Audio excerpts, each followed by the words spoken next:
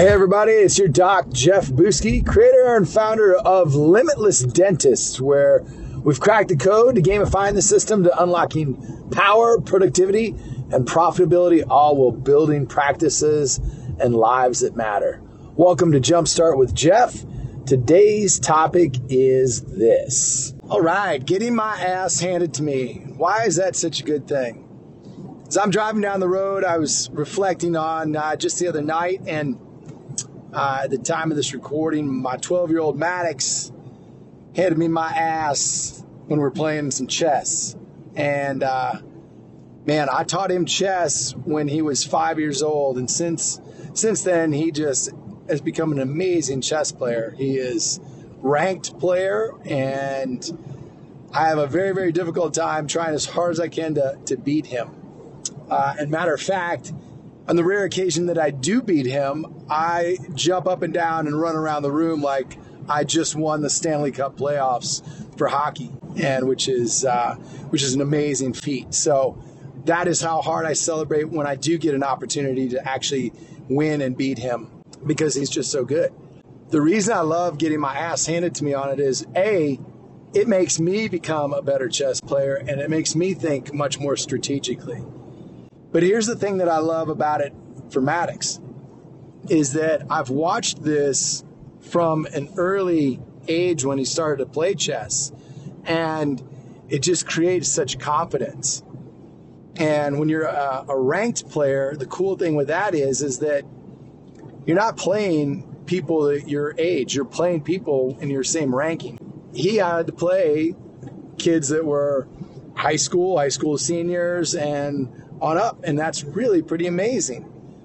And the right way of approaching it is he goes in and he has no intimidation because of playing somebody that's older. I've watched him do this with my friends, and I'm 51, and I've watched him approach that with older adults, younger adults, and he just sits down and gets into his game and starts to play. And it's like he just drops into this little flow state, and he sees the board in a very different way than I do. What I've noticed is that confidence from the wins, or even what he's learned in the losses, is that he cascades that into all the other areas of his life. So for instance, he's in 6th grade right now, and when he's playing sports, like this year he played 6th grade, and it was 6th and 7th grade for football, tackle football. There's a big difference between 6th graders and 7th graders, but that courage and that confidence that he has just passes right on through and cascades into how he shows up for his sports.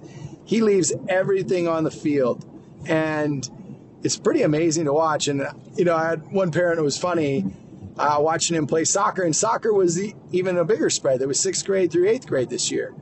And now he's in lacrosse, and that's 6th grade, and he'll have an opportunity to play up through 8th grade. He's a pretty good little athlete.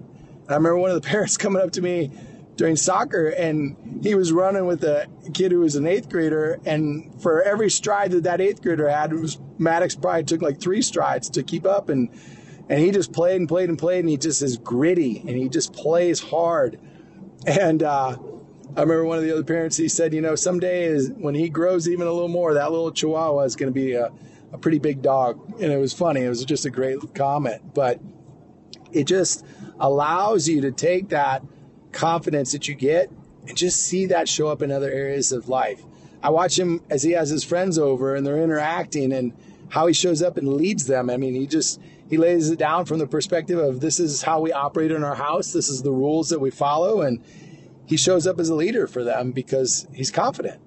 When I look at that, and I can extract the lessons even from me from that perspective, that'd be the thing that I would share with you guys is, when you're looking at areas in your life where you either feel like you're anxious or you're stressed or there's overwhelm, one of the best ways to start to offset that and change that and to work through that is to simply take action and to do something immediately, and especially do something that will give you the opportunity to instill and boost your confidence.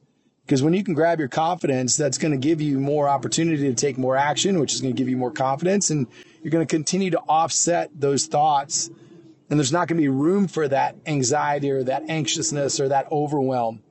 And that's the other cool thing about chess is that, you've got a timer. And with that little timer clock, you've got a certain amount of time in which you have to take and make a move.